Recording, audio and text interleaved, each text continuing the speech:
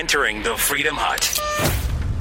So there's an offer on the table. Congress says that they've struck an agreement. Is it good enough for President Trump? Is the money enough for the border wall? The president seems to have two minds on this issue. We'll break that down. And also, what about the Obama administration when it came to Border Patrol? Oh, let's have the former chief of Obama's Border Patrol tell us that we're right on all of this stuff. That's coming up. This is the Buck Sexton Show, where the mission is to decode what really matters with actionable intelligence. Roger that. One small step. Make no mistake. America. Ready.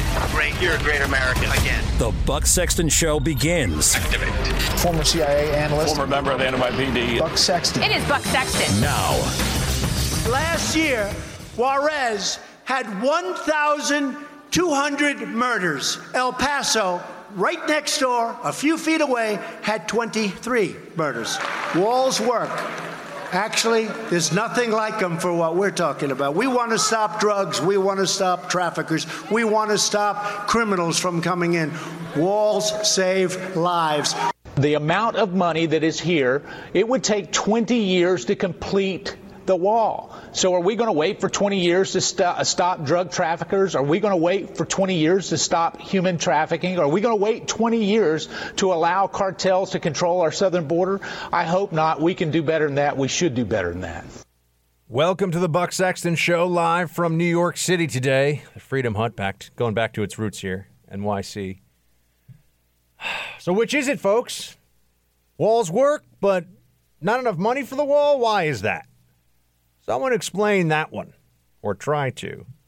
We have now gathered all the information as a country, had this debate in public, and we know that walls work, but Democrats still don't want to sufficiently fund a wall. Just a little tiny bit. A little tiny bit. I mean, more than, say, Nancy Pelosi was going to offer up not long ago when she was saying, she would give... How much was it? Is there any situation which you would accept even $1 of wall funding for this president in order to reopen the government? $1? $1? $1? Yeah, $1. Ha, Nancy. Well, it looks like they're giving about 1 billion times and change that, but it's still not enough money. It is not enough money. It will not build the wall fast enough. The crisis is getting worse. The system is getting increasingly overloaded. I mentioned at the very top here, we're going to have the chief of Border Patrol from the Obama years to join us. And then don't change that dial. Don't be like, hey, whoa, Buck, we don't need to hear any of that. No, this he's a professional. He's a practitioner. Somebody who did the work at the border and knows what was going on there. And he's going to come on. I've talked to him before. Talked to him this morning, actually, on Rising. And he's like, look, the Democrats are just wrong on this. They're just not telling the truth, or they don't know. We need a wall. There is a crisis. This is Obama's Border Patrol chief, okay, under the Obama years. And I'm going to ask him about that in depth. That'll come up the next hour. You should definitely stick around for that. There is no more, there's no expert group. And I heard this so much from the Democrats and from the left and the media and all their lackeys on MS and CNN and the rest. There is no experts say walls don't work. That's a lie. It's a lie I've heard so many times. But, we have to counter it repeatedly. If I come on the show and tell you once, well, you're going to hear it from other people 100 times that walls don't work. If you watch some of the left wing, which I hope you don't do, but if you do, that's fine. Some of the left wing cable news channels out there. And some of you aren't going to hear me that day on that show. We have to fight back. I mean, this is a messaging war. So we have to repeatedly shoot down their lies because they are lying. They are mendacious on this issue. They keep doing it. I do think, however, the White House is overselling what a win this is. It's not enough money. And the options, I suppose, are shut down, which would happen this weekend. Shut down and declare national emergency. Shut down and try to ride it out again, which I don't think the administration has the stomach for. And or just sign this thing and then declare some kind of national emergency. And keep in mind that there are federal statutes in place already that would allow the president of the United States, as the commander-in-chief, to use DOD funding to construct barriers that would prevent the importation of dangerous and illegal substances, drugs, into the United States. Trump has the legal authority to just build a wall. They'd have to shift some money around. I kind of like what Ted Cruz was saying about having El Chapo pay for it, assuming we could seize those assets and Mexico wouldn't try to challenge that. I don't know. But if Mexico tried to challenge that, then I would just say, hey, Mexico, guess what? The $20 billion a year in untaxed remittances that you get for your economy, just that cold, hard cash that's being sent back to your country from America, from predominantly, not entirely, but from a lot of illegal aliens as well as legal ones. That money, we're going to start taxing that. So we have leverage. We have levers that we can use with Mexico on this, but I still think that the wall absolutely needs to get built. But I wanted to also just take a moment here to enjoy another phenomenon that is occurring right now, and that is Democrats are increasingly triggered by the words of the leaders of their own party. Democrats become upset when you do really nasty, unfair things to them, like print their policy documents, read their quotes, play videos of them saying what they believe. This has now become mean. It's mean to Ocasio-Cortez to talk about what's really in the Green New Deal. It's mean to Representative Omar to point out what she says and what she thinks on foreign policy. I mean, you just go down the list. These are things that you would think the Democrats would be excited. Why aren't they excited to, say, take a vote on the Green New Deal? I mean, Mitch McConnell, known to some of us as Cocaine Mitch, which is a joke that I'm sure many of you are familiar with, has to do with a crazy ad that I think ran in West Virginia about Mitch McConnell, some candidate, and it just caught on, became a meme. I have it on good authority that Mitch McConnell finds that funny, by the way, that he finds the Cocaine Mitch stuff funny, so it's okay. He laughs about it, too. But people don't call him Cocaine Mitch, and they do a lot of memes like he's Tony Montana from Scarface. They'll Photoshop Mitch McConnell's face on a Tony Montana, And Mitch McConnell had this idea that I think is great, which is let's have Democrat senators that are, especially because there's a lot of Democrat senators that are going to be running for the presidency, let's have them. It was Don Blankenship that ran the ad. Nice. Yeah, I remember that ad. Cocaine Mitch, he started just mumbling about something about cocaine. Everyone's like, what? That was one of the craziest ads for any political race anyone's ever seen. That was nuts. But anyway, so Mitch McConnell has this idea. Well, hold on a second. Let's just have people who say they're for the Green New Deal as it stands right now. And then the media has been running all kinds of interference for just how stupid the Green New Deal really is.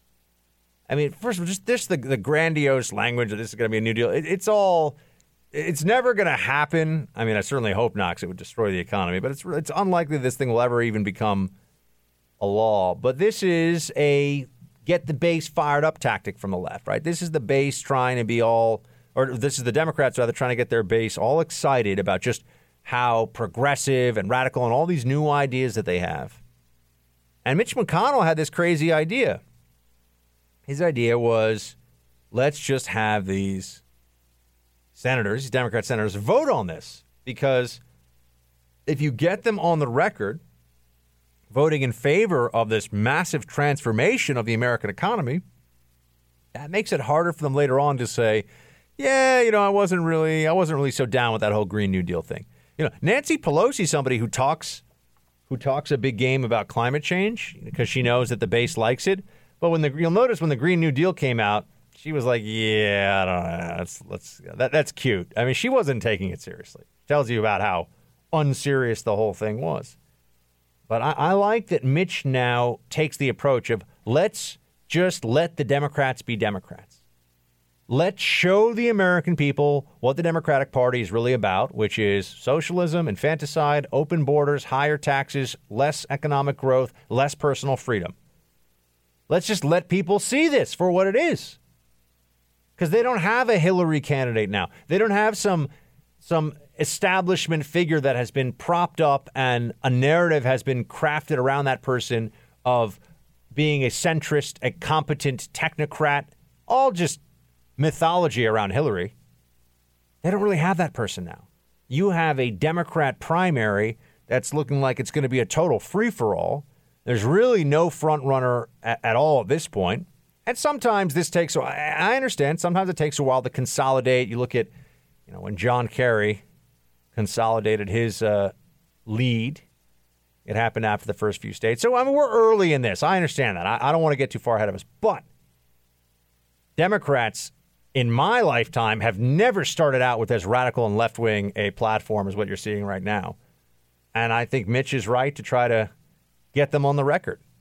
I think Mitch is right to see that the Democrats should have to drink the medicine that they're trying to foist on the rest of the American people. Then they should have to be users of their own product, so to speak. Yeah?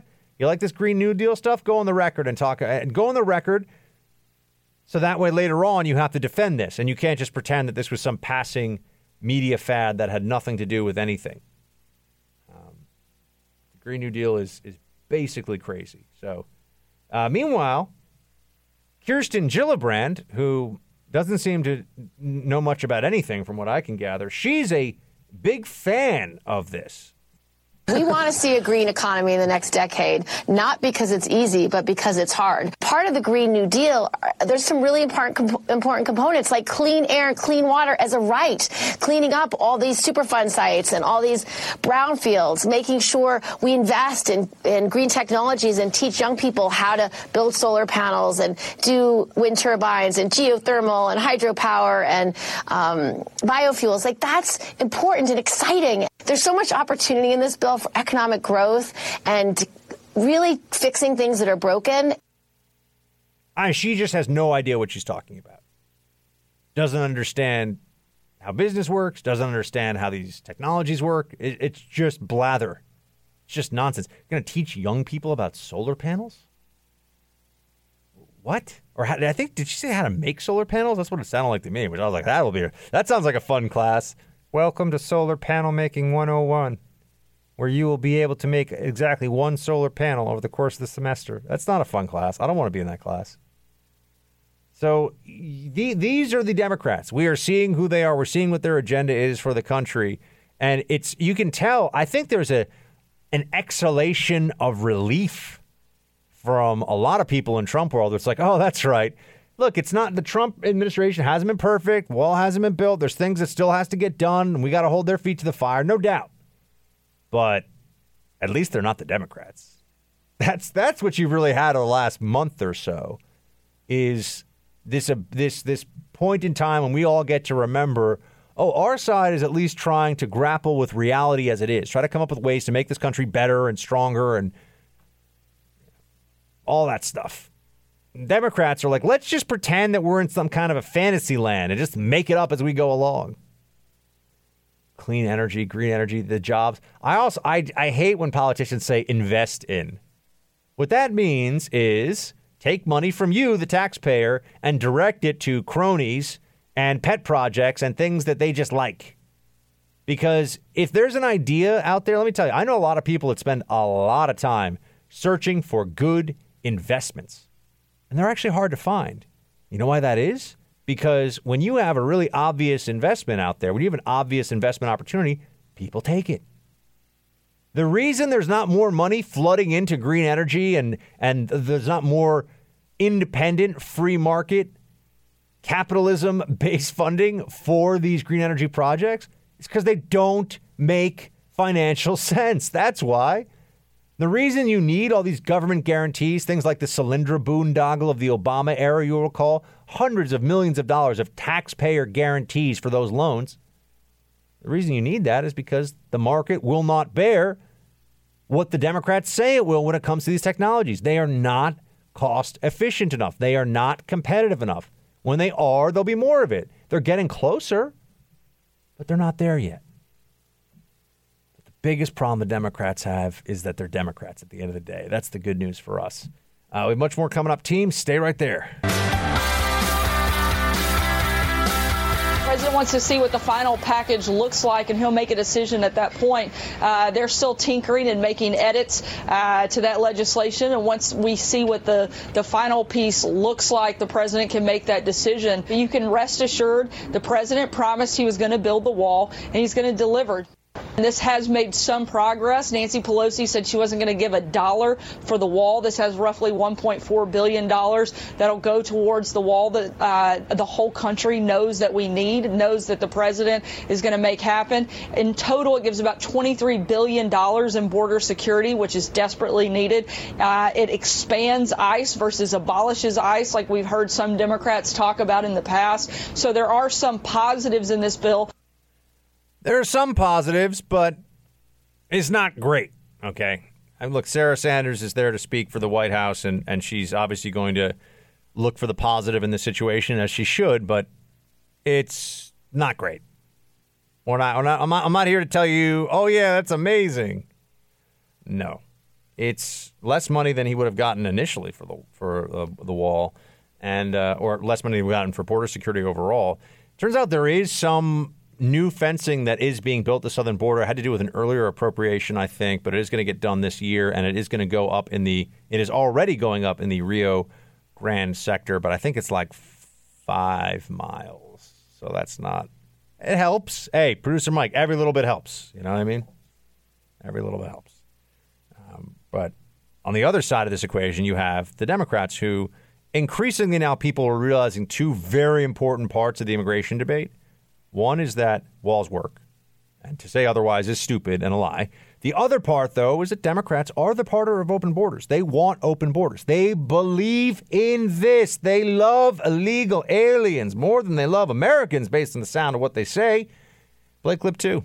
We are fighting for the long-standing principle and the long-standing progressive principle that the people who build this country stay in this country, and we are part of the long fight for the people whose hands have built this country be honored and respected in the United States of America. We are here to make sure that all TPS recipients become permanent members of the United States of America.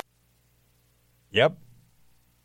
That's right. Illegal aliens are the ones building America, you see. They're the ones that are building America. We owe them legal status. We owe them citizenship because they've done so much for all of us.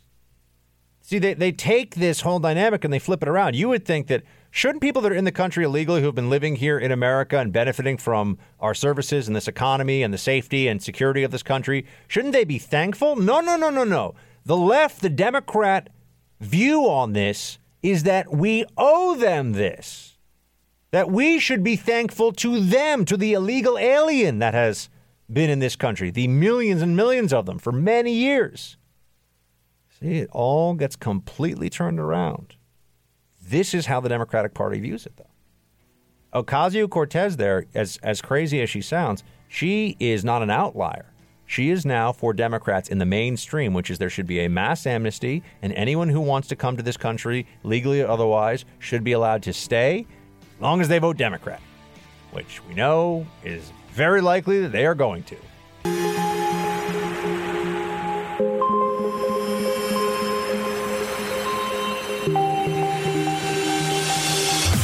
He's holding the line for America. Buck Sexton is back. He simply cannot allow people to pour into the United States undetected, undocumented, unchecked. And illegal aliens should not be treated the same as people who entered the U.S. legally. We must control our borders. We must protect our borders. We know that walls do not save lives. Walls end lives. There is no bargain in which we can sacrifice some of our humanity to gain a little more security. It's just like, I just got really emotional. And to the 30 people who are at my rally, all of you, I just want you to watch my Instagram live stream that I'm going to do later of me making avocado toast because I'm really hip. Millennials like me. My name is Beto. notice how we started out there with a bunch of Democrats saying stuff that today would be considered super racist, producer Mike. Super racist. Can't treat illegal aliens the way they treat the rest of people because we have laws about that stuff. That's a terrible, mean thing. Chuck Schumer should have to apologize for all of this. Of course he won't. Because it wasn't. It's actually not racist, right? Democrats knew that then, but what has changed since then? What's changed is that we've learned more about the immigration issue because we now have an administration that speaks about it without all of the propaganda and the talking points just stacked on top of itself so that you can't get to any truth. You can't get to any honesty in the discussion. It's all just, America is a nation of immigrants. Walls don't work. Immigrants, illegal or otherwise, are better than Americans. Like, can we stop with that? This has been conventional wisdom from the left and from the mainstream media for a very long time. And now it is finally starting to crumble. And I think there's a bit of panic in the media because they will eventually have to reckon with the fact that the American people do not want continued waves of illegal aliens coming into the country, which is why they're going to push very hard as soon as possible for a mass amnesty now. They want a mass amnesty now. They want this to be an issue that doesn't have to be dealt with really anymore because it is finished. As I've told you many times, once you give permanent status, once somebody has a green card or citizenship or whatever it is that had been an illegal alien, you're never going to be able to turn that around. You're never going to be able to make that not the case. So I do think that there's a point in time here where we're either going to cross over and become a country that all of a sudden takes sovereignty seriously, a country that believes that it has a right to enforce its borders and its immigration laws, or else we are going to just slowly but surely have borders that are effectively non-existent. They will dissolve. They'll become checkpoints, but not borders, meaning you have to stop and check in. You have to say, hey, I want to come to America, but that's all that it takes. I mean, just think of it this way. I still have people that will go on TV. I see people going on TV, and they'll say, it's not illegal to claim asylum. This is a really disingenuous talking point. Because, yes, of course it's not illegal to claim asylum. The problem is that people are breaking laws in the asylum process, right? Let's say that you had people that were walking into a bank and they were, when the teller wasn't looking, stealing money out of the teller tray, which obviously this wouldn't be a very secure bank, but just stay with me for this. If you had people that kept going on TV saying it's not illegal to walk into a bank, you'd say, well, yeah, but that's not the point. The point is what happens when they're in the bank. In our asylum process, yeah, it's not illegal to claim asylum. It's illegal to lie to try to get asylum. And then it's illegal to not show up for your hearing where you find out whether or not you qualify for asylum. So what they do is they just repeat these things that make it sound like there's no problem, when of course there's a problem. And the reason they don't want to deal with it is it's a combination of they have been told. I mean, the reason the Democrat Party has moved so far left on immigration is, yes, it is first and foremost about power. And they understand that this is votes for their party, and this is going to create a one-party supermajority in this country for the rest of our lifetimes and probably our children and children's lifetimes if they manage to get a mass amnesty for 20 million people. Think about what that does to the electorate. If you have 20 million people who demographically vote 70% or higher for the Democratic Party, say goodbye to ever having another Republican president in your lifetime. That's what we're talking about.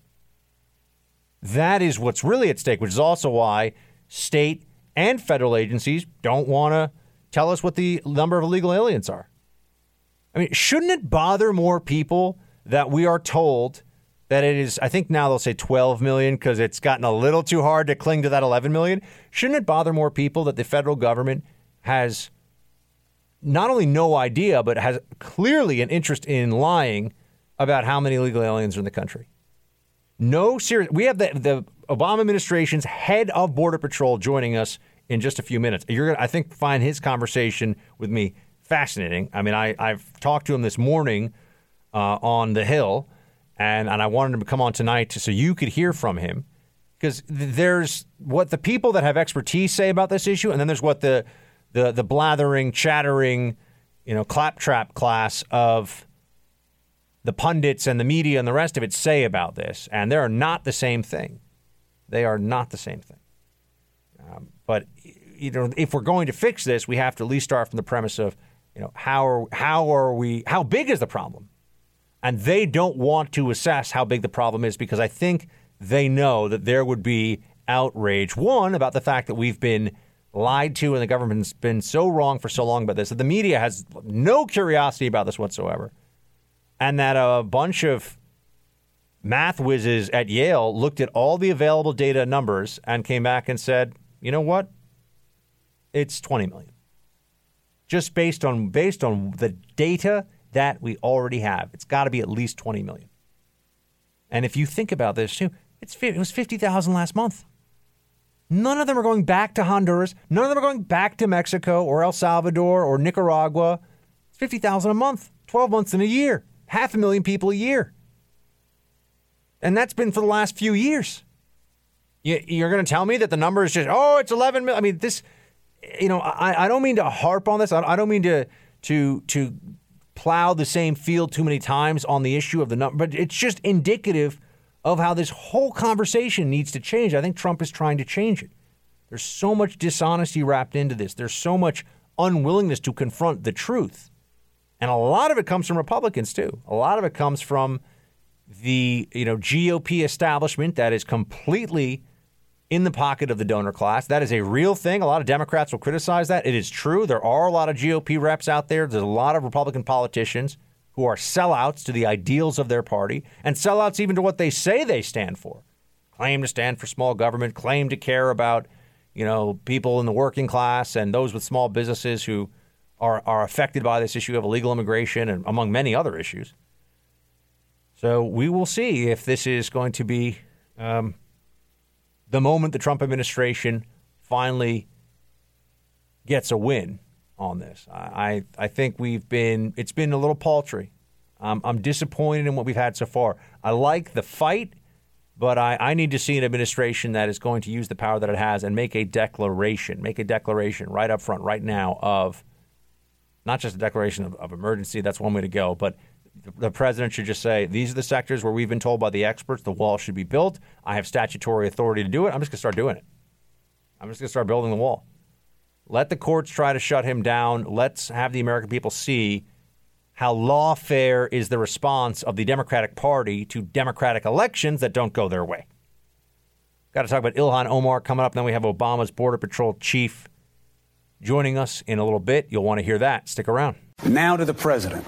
He's calling for Omar to get out. And that is interesting because he seemed to say something very similar to what Omar said when addressing the Republican Jewish coalition in 2015. You're not going to support me because I don't want your money. You want to control your own politician. That's fine. Now, why is it different? Is it because Omar's Muslim and wears a hijab? Representative Omar's tweets were a disgrace. Anti-Semitism has no place in the United States Congress or anywhere in our country or the free world. Unless Representative Omar resigns from Congress, at minimum, Democrat leaders should remove her from the House Foreign Affairs Committee. Isn't that just a classic moment there from Bro Cuomo? Hey, is he the same or is it different or the same? You got Cuomo over at CNN who is trying to say, Trump is an anti-Semite? Is that really, he's really going to go with that one? Or Trump said the same thing? Everybody understands that there are different interest groups and there are different public policy foundations and PACs and think tanks, and that there's money involved in these things. They're pushing different ideas. But when you are a person who has already been saying things about how you think that Israel has hypnotized the world, as Omar has, and then you say it's all about the Benjamins, and there's a context. I think it's so fascinating. Liberals are the ones who believe that people, based on who they are, can't even say certain words, not allowed to say certain words. Liberals are the ones who believe that every time a person makes any comment, who they are ethnically, religiously, has to be taken into account. And the ones who get to judge all of this are, of course, the liberals, right? The left. They get to determine, are you allowed to say that? No. Is Buck allowed? Buck is a white male. What is he allowed to say? Basically nothing, except sorry. Sorry for my privilege. Sorry, that's all I'm really allowed to say. But Ilhan Omar, somebody who comes from the Muslim world, is a Muslim, based on the liberal approach to these things, when you have somebody who is a Muslim who is particularly anti-Israel and talks about the money that the Jews have that hypnotizes the world, these comments that they make one after another, you would say this person has a history of and a mindset of anti-Semitism. That it's not as simple as just, well, anyone who says that any groups use money in politics, everyone's being anti-Semitic, right? No. But they erase all context. We're actually going to talk to Michael Malice later on about this, because this is a very important point. That when liberals see an opening, they become hyper-literalist. You know, every word means exactly what the word means. It doesn't matter. There's no jokes or there's no subtlety. There's no nuance. There's no context. If that means that they can bash the other side, that's what they do. And on their side, the words don't even mean what the words say.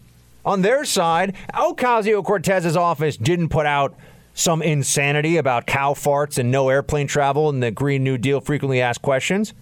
Oh, no, wait. She did. They did. We can try to find all these ways to, well, it was just, but no, they did. And they should have to deal with the consequences of that decision-making and showing us what they really believe and really just how ignorant they are. It's not even about how radical they are. It's how stupid they are. That's the problem with the Green New Deal. Remember that. People think, it's because because radical, people say it almost sounds like it's revolutionary, like they're being brave. No, they're being idiots. They're being idiots. Producer Mike, did you know that Cory Booker, that's right, Spartacus, among all of his flaws, he's a vegan? Yeah, that's the biggest offense of all. I was going to say, I mean, America America is a very, very diverse, very welcoming place for all kinds of folks. But this country is not ready for a vegan president. No way. Could you imagine that debate with Trump and Booker over meat? Like, Trump will come out on the stage with like 5,000 Big Macs. And also, I mean, nobody likes that guy or gal that's like, do you realize that you're wearing the skin of animals on your feet? Do you realize that it's only because of honeybee servitude that you can put that honey in your tea? It's like, no one likes that person. That cows are being, shackled and their udders are overflowing. I'm like, yeah, milk is delicious. Like, well, it's. I didn't know till today that Booker's a vegan, and he's saying that our meat consumption is unsustainable. By the way, he's done. No way. There's a lot of things Americans can't agree on right now, but a solid majority of us still loves meat. Oh, yeah. Thank heavens for that. His campaign is unsustainable. It's not going anywhere. I think it's bad shape. But Representative Omar, though, back to this whole issue, is getting a lot of attention this week. She is surprised by all this, she says, which I think is interesting. I've stated all of it in my statement. Apologize today, but what have you learned from your comments and the reaction to it? I've stated all of it in my statement. Do you regret your comments, Congresswoman? I'm pretty sure that was stated in my statement. Were you surprised by the criticism? Always surprised. Are you worried about losing committee assignments? Absolutely not. Look, she's going with the real defensive PR strategy there. It's in my statement. This is somebody who likes to wax philosophical on a whole range of topics, but I think she decided that it was time to batten down the hatches a little bit. It was not going well here. Look, we all know that Ilhan Omar. We see the. Do we have that exchange that she had with Elliot Abrams? That happened. That was interesting. That happened today too.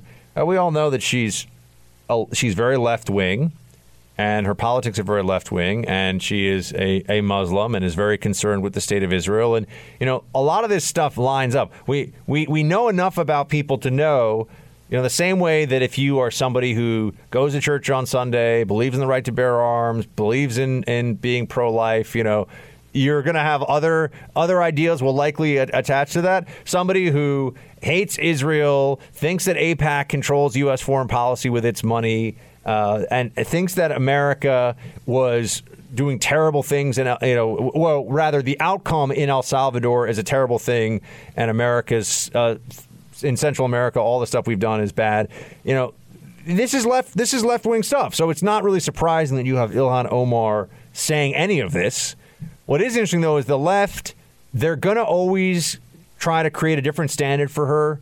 She's a minority, she's a female, she's Muslim. So that ticks off 3 boxes for them. So they'll always be more protective of her, give her more leeway than they will, say, a white male. But she can't even stay within the boundaries of that artificial intersectionality-based protection. She still manages to go too far. And look, she's been condemned by both parties. There's not really much here. But, this is what happens when you have the Democratic Party embracing identity politics so much.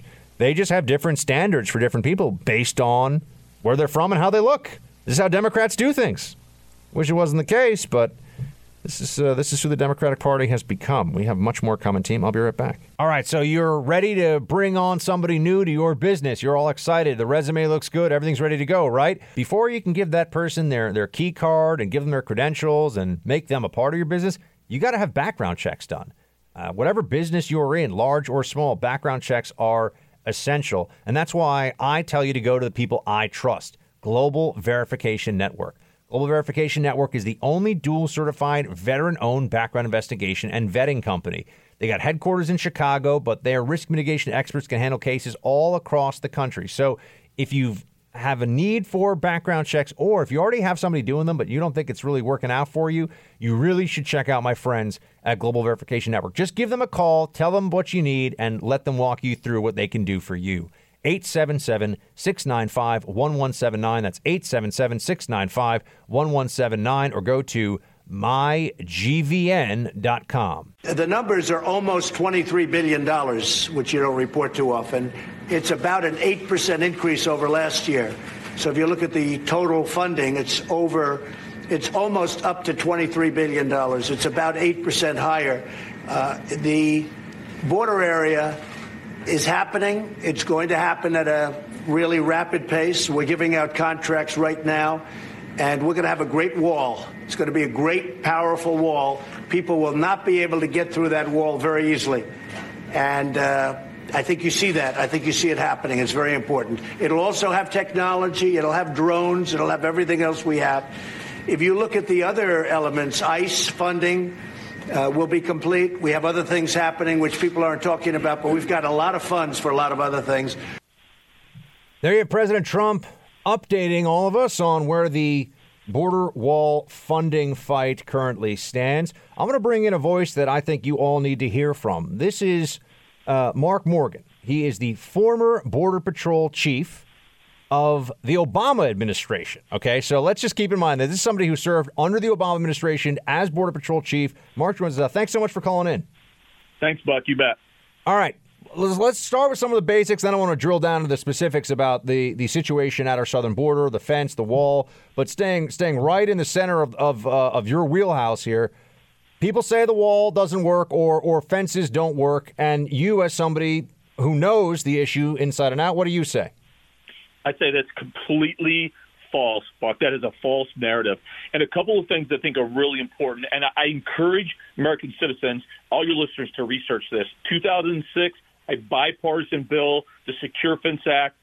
Both sides of the aisle voted for it. It led to 654 miles of barrier being built. Yeah, and let's look at the facts. Let's go to Tucson. Let's go to El Paso, San Diego. Yuma, Arizona, for example, in 2006, when the barrier started being built, 23 miles of barrier, you threw in some technology and personnel, the illegal immigration went from about 140 to 150,000 to less than 15,000. Overall crime in that area went way down, and I could give you fact after fact after fact. Walls work. And here's one more important thing is that when I say that, is that it's got to be part of a multi-layer strategy of infrastructure, the wall, technology, and personnel. When you put all those in strategic location, absolutely works. Data facts say it works. What does it make you? What does it make you think when you hear the way that? I mean, look. Let's just be honest. I mean, the Democrats have taken a tone about Border Patrol in recent years and about Immigrations and Customs Enforcement, or even more recently, as we saw this past summer, where they say things like ICE should be abolished. They indicate that the problem that we really have is the men and women who are trying to enforce immigration laws. Just how do you feel about that? And also, when did this change happen? I mean, can you tell me when all of a sudden one of the major political parties decided that they were no longer in favor of securing the border? Because to be honest, man, I don't see how people can make the argument that the Pelosi's and the Schumers of the world do want to secure the border right now. So, Buck, I agree. And first of all, thank you so much for asking that. So I feel okay speaking on behalf of the men and women who are risking their lives every single day to answer on their behalf. And when somebody says the vile things that they say about ICE and about the Border Patrol, I am disgusted. It is reckless and is irresponsible. To date, 128 Border Patrol agents have lost their lives defending the front lines of this country, trying to protect everybody. In the last 2 years, ICE have arrested 266,000 criminal aliens, 100,000 assaults, 30,000 sexual crimes, 4,000 kidnappings, 4,000 homicides, removed 6,000 gang or known suspected gang members, and I can keep going on and on. Yet they want to call ICE vile, disgusting things while they're out there risking their lives, saving people's lives, and getting bad people off the streets. It's disgusting. It's reckless. And it's got to stop. And we need to call them on it. What does Border Patrol need right now? I mean, based on the numbers of people that are coming to the border now, both coming in through the massive asylum loophole that still is there and that Congress has to address, as well as all the illegal drug smuggling and other activities, other illicit activities are going on in and around or at and around the border region. What does Border Patrol need right now to get the job done? And in terms of the funding we're talking about here, $1.25 billion, is that going to cut it? No. So let's take the latter first. So again, from a law enforcement border security aspect only, right? No politics. I'm not a politician. The 1.3, the current proposal, as we've heard about it, it's a failure. It does not get the folks the resources they need. Border Patrol, CBP as a whole, including Office of Field Operations that makes up the CBP, they have been very clear what they need, and they've been very clear for a long time. As part of what they need to shut down the avenue in between the ports of entry and secure the ports of entry, they need a multi-layered strategy of that infrastructure, technology, and personnel. The 5.7, which they said they need, they prioritize the highest areas. And they said it's very clear what we need, 230 additional miles of barrier plus additional technology and additional personnel. That's what we need to start making a dent and shutting down the cartels. This proposal, to me, all it did was continue to make the cartels rich and put our country at risk. We're speaking to Mark Morgan. He was the chief of Border Patrol under the Obama administration, folks. So, well, you're hearing people say, oh, it's just Trump's Border Patrol that says that a fence would be helpful. No, it's just practitioners, professionals, people that are supposed to, and as their mission, secure the border. They're the ones that are saying that a fence, that barriers, more barriers than we already have, would be helpful. But, Mark, if I could ask you a bit about the ICE, the Immigrations and Customs Enforcement side of this equation, because really, and Border Patrol in San Diego told me that they wish that there was more of a synergy, a bureaucratic synergy between ICE and Border Patrol, and that would just make things easier. So that's one point that I thought was interesting that they repeatedly made to me. But also, it's clear that ICE is an important piece of this whole immigration equation. And when I see that the Democrats want to fund fewer beds for people in detainment, what's that all about? Why would Democrats who claim to want to secure the border right now, along with Republicans, why would they want fewer ICE detention beds? So, look, this is a great question, and I'm doing my best to stay apolitical, Buck, but it's impossible for me because when you talk about reducing the ICE beds, there's no conclusion except they want to do two things, right?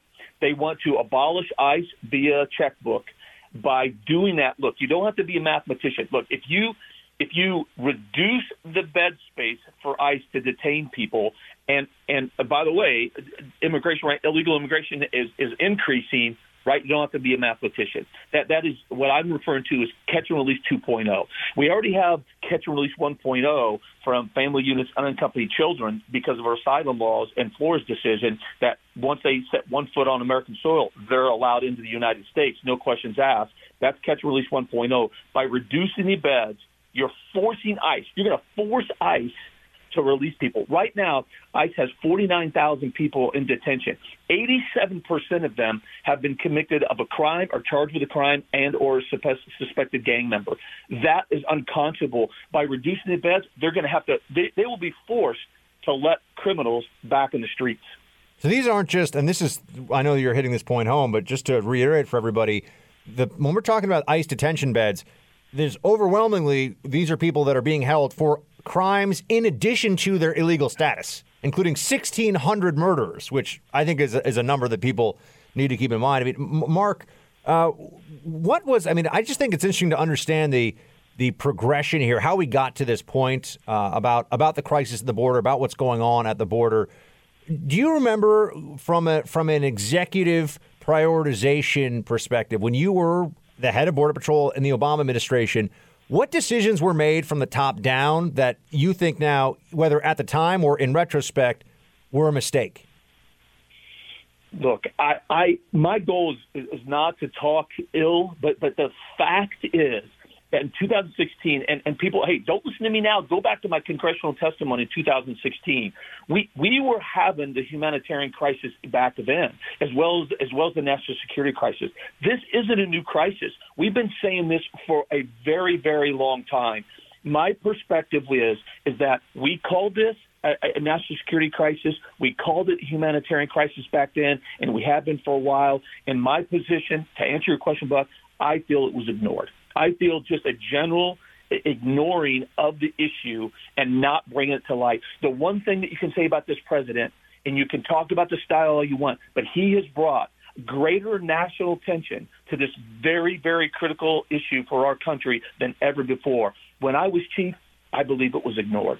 And just before we let you go, Mark, there's a debate about whether walls work or not, which I think is farcical, and I'm glad that you've weighed in as an expert and as a practitioner of border security, that walls obviously do work, but also there's a repeated talking point among Democrats that the crisis is manufactured, that there is no crisis. Gavin Newsom, the governor of California, just said, I think it was yesterday, there is no crisis. This is all nonsense. You've used the word crisis a lot. What do you say to people who say there is no crisis? So I think I was just talking about another colleague about that. I mean, what do you say to somebody when you give statistics out about the incredible hundreds and hundreds, pounds of narcotics that come in through the southwest border? 90% of the heroin that leads to 60,000 overdoses in the country comes from the southwest border. People are being human trafficked. Young women and children are being sexually exploited for their lives. We have MS-13 pouring through our border that are permeating countless cities in our country. And we could go on and on and on with the stats. What that tells me is identity politics.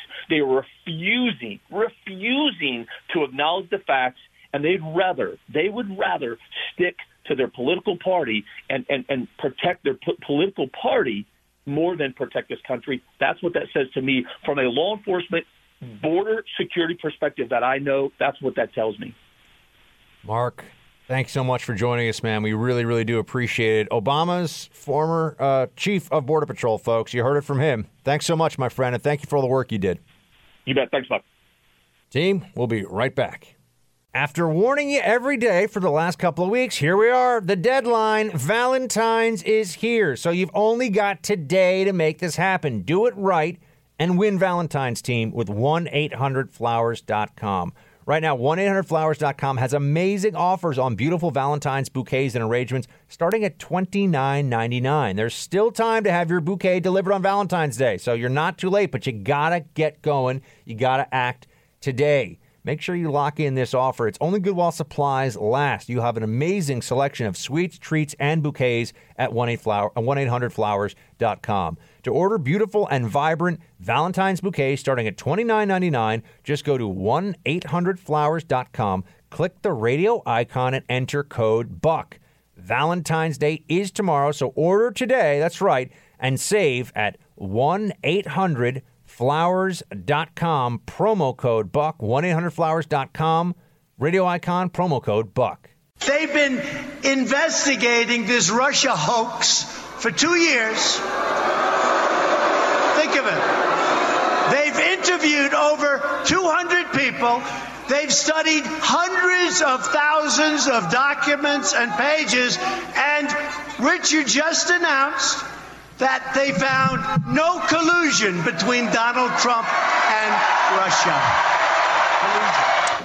I've had the CNN monitor on in the Freedom Hut here for quite a while now, a couple of hours. I put the sound off. I obviously have Fox on too, so that I don't feel like all hope is lost in the world. I have not seen a single story. Producer Mike, have you seen a single story about how the Senate Intel Committee has finished their report? No collusion. I just haven't seen that story somehow on the Chiron. We're looking at the Verbaker across the screen here because I've got closed captioning. There you go. Right. Yeah. I haven't seen it. No, it's non-existent today. I am seeing that the judge's decision is they're waiting on whether Manafort lied to the Mueller team in violation of his plea deal. Well, let me ask everybody this. What's a bigger story? Maybe Manafort, who is already going to prison for a long time, lied in violation of his plea deal, or the fact that the Senate Intel Committee, which has access to classified, which has the ability to subpoena documents, to investigate and to interrogate or question people that it wants to as witnesses and all this, that it came out with a report that says, yeah, there's no collusion. Sorry, we're not able to find it. I think we all know the answer to that. But, meanwhile, the Washington Post, the maybe this thing happened analysis is what they're falling back on now. This is the Post, an analysis piece, which is just a fancy way of saying an editorial that we want to try to give more credibility to. If there was collusion with Russia, here's where it might have occurred. If I were 7 feet tall and could jump 40 inches, I might be an NBA basketball player, but I am neither of those things. So why is that something that anyone needs to hear? If there was collusion, here's what might have happened. Well, you think about where this stops. It doesn't stop anywhere. If Hillary Clinton was essentially running a money laundering operation through the Clinton Foundation for herself and her husband and selling it, oh no, that actually happened. But we don't have to get too far with the hypotheticals there. This, though, is where you're going to see a media that gets really nasty, and you're going to see them feel really insecure. Media is full of a lot of very insecure people to begin with, but they know that they're running out of time.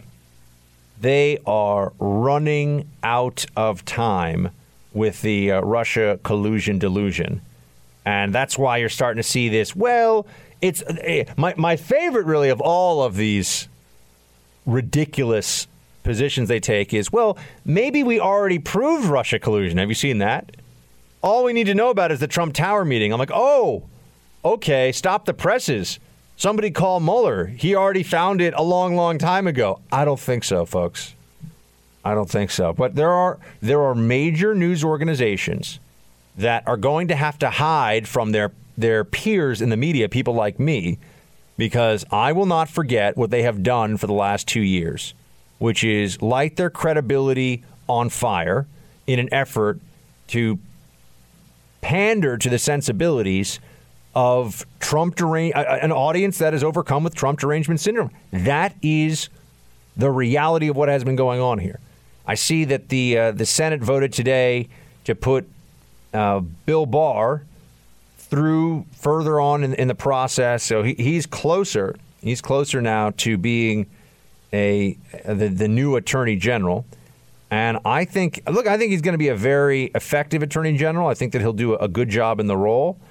But everyone has been saying that once there's a new attorney, well, at least sources, people have been telling me, once there's a new Attorney General, that's when you might have the Mueller report finally given to, because it has to go to the Attorney General. People have forgotten all along that these are executive branch employees.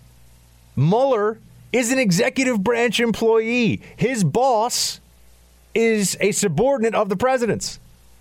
So, when people keep saying, oh, well, did Whitaker, has he been briefed on this? He's supposed to be briefed on this. There has been a false conception, and it's intentionally created by the media, where the Mueller probe is this island unto itself that has no accountability and no oversight, with the possible exception of Rod Rosenstein, who is from everything I'm told, a bad guy, and is very anti-Trump and very opposed to, Trump 2020 and all that. I mean, he is not on. Forget about being on Team Trump. He's just not on the straight and narrow here. I mean, he's been a partisan actor in this behind the scenes the whole time. But they know that when Bill Barr comes along, here's a guy who was Attorney General, who has a very strong record, and they're not going to be able to say that he is. They're not going to be able to come up with some reason to explain how he's not qualified. So he's going to become the AG. And then this whole collusion probe may come to an end, and the Democrats are just going to be like kids in a grocery store at the counter when they want to buy bubble gum and mom says no. They're just going to say, I'm going to hold my breath. I'm going to hold my breath. They're not going to be able to engage in any kind of real debate with anyone who knows anything about the Mueller probe because about Russia collusion and the Trump administration. Because it's all over, man. I mean, they don't have the goods. We've known they haven't had the goods. And people should be held to account for this. I mean, people in the media who were just smug liars and clowns this whole time because they hate Trump so much they would say anything. Well, now we should say, why were you so dumb? We should ask a lot of very prominent people in the media that question. One thing that I noticed with sexual violence is that there are many people who would like to glance away from this. But what and who we glance away from says so much about what our priorities as a society. And it says so much about our health and our emotional well-being. Don't be afraid to see survivors for who they are. That was Dr. Vanessa Tyson last night. She is one of two women now who have come out and on the record with corroborated details and with agreement from all parties involved that there was a sexual encounter. She has come out and accused the Lieutenant Governor, Justin Fairfax of Virginia, of sexual assault, of a forcible rape. And you hear her talking about this, and I'm sure a lot of thoughts come to mind, but one that comes to mind for me is, where is the press that made the Me Too movement the single biggest story in the country, about a year or so ago? Where is the press that was trying to use every tool of propaganda and character assassination at their disposal to bring down Brett Kavanaugh on allegations that were nowhere near the credibility level of what has been leveled against Fairfax? See, this is why we don't trust the press. This is why you have to understand who is presenting you with news, what their background and biases are, and don't believe them when they say, oh, the press, we're just the guardians of democracy, and Trump is so mean when he calls us fake news. A lot of them are engaging in fake news. A lot of them are propagandists. They are activists for the left. They are not journalists. It's a lie. CNN is not a journalistic enterprise. It is a wing of the Democratic Party. To say otherwise is a lie. It is the propaganda arm of the left, as is MSNBC. To say otherwise is a lie. New York Times, Washington Post, same thing. That doesn't mean they don't present facts that are true. It doesn't mean they don't do actual reporting. It just means the mission is not to inform the public. The mission is to influence the public. They don't want you to have the information to come to your own conclusions. They provide you with information specifically picked and curated and presented in such a way that you will come to certain conclusions. And one of the ways you know this is you see how they cover issues that aren't favorable to their ideology. Fairfax is credibly accused twice over of, in recent memory, sexual assaults against women who do have nothing to gain because they're not going to. I'll tell you this right now. You will not see Dr. Vanessa Tyson on the cover of Time magazine, ever. Ever. Why did you see Christine Blasey Ford on the cover of Time magazine?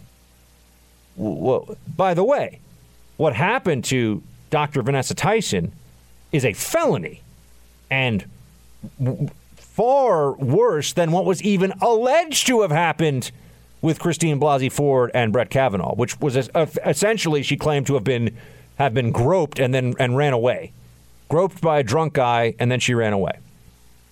She imputed into this make-believe encounter that at least didn't happen with Brett Kavanaugh. Might have happened with another guy. I've always held that was possible. That maybe she had in her mind, or for the purposes of telling the story, she had replaced whoever did this to her with Brett Kavanaugh. And if that happened to her, that's a very bad thing. It's very unsettling. It's scary. But it wasn't Brett Kavanaugh. But even if an incident had happened to her, what happened with what Fairfax is accused to have done, he's accused to have also sexually assaulted another woman in college and said to her that nobody will believe you because you were sexually assaulted by somebody else in college and he knew about it. If this stuff is true, he's a bad guy. I mean, he's a predator. And a predator as an adult. Not a teenager who allegedly got too drunk and was grabbing somebody one night. This is in a whole other stratosphere of seriousness. Where are the Me Too protesters? Where are the marchers? This is why you can't take the left seriously. They don't have principles. They pursue power. It's not the same thing. Why do anti-war protesters disappear when there's a Democrat waging war, say Obama in Afghanistan? But when there's a Republican waging war, it's, oh my gosh, we should all have to see photos of people in caskets and everything possible to emotionalize the issue, and it's terrible and a warmonger. Because they seize on specific policies as a means of attacking the political opposition. And Me Too, and I was worried about this in the beginning. I wouldn't even say I was worried. I knew from the beginning it would be weaponized for political purposes, and it was. And it was all building toward that one shot they had to stop Brett Kavanaugh from being on the Supreme Court for the next 30 or 40 years. And they overreached. They overreached. I still believe, even with Kavanaugh's incredible defense, if he had not had accuser number 2, who had to ask other people, I don't know if this thing happened. I think maybe it happened. Do you remember it happening? And everybody said, no, we don't remember it happening. That's quite an allegation to level. And then accuser number 3, who was might as well have said that Brett Kavanaugh and 7 green space aliens abducted her and abused her, along with the Queen of England and Abraham Lincoln. I mean, accuser number 3, Swetnick, was just a lunatic that was exploited by the slimiest lawyer in America, with the possible exception of Michael Cohen, Avenatti, who, let's not forget, Democrats were talking about how he should run for president at one point. That was a thing that was being talked about by, the analysts at CNN and these other places, that Avenatti, dude, do you remember that? Presidential material. Oh, yeah. Politico had him on the cover. That's right. Total scum. Disgusting. But just remember this, Vanessa Tyson, there is nothing about her story that doesn't add up. There is nothing about the other accuser that has been flagged as the other accusers aren't saying, I don't know where it happened, I don't know when it happened, I don't know how it happened, I just know it's this guy that the whole country on the left wants to destroy. That was Blasey Ford. This time around, it's, let's just not talk about it. And that's how real bias works. They can't present you necessarily with completely fake stuff. So what they do, because that would be self-defeating. It's not because they're above it. Although sometimes they do fake stuff, the BuzzFeed story. I mean, sometimes they'll run with it. So what they do is they make very clear choices about how much focus to give something, whether to talk about an issue or not, whether to put it on TV or not.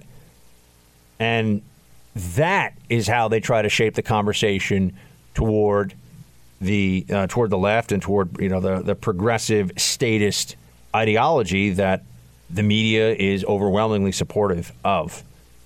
But you will not. Oh, by the way, why won't there be any resignations? Oh, they told us why there won't be any resignations. Play clip 1.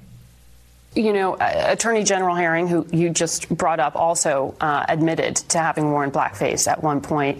If he resigns, the next in line is a Republican. Cynics would look at this and say the calculus to not be as harsh on the Attorney General is influenced by that.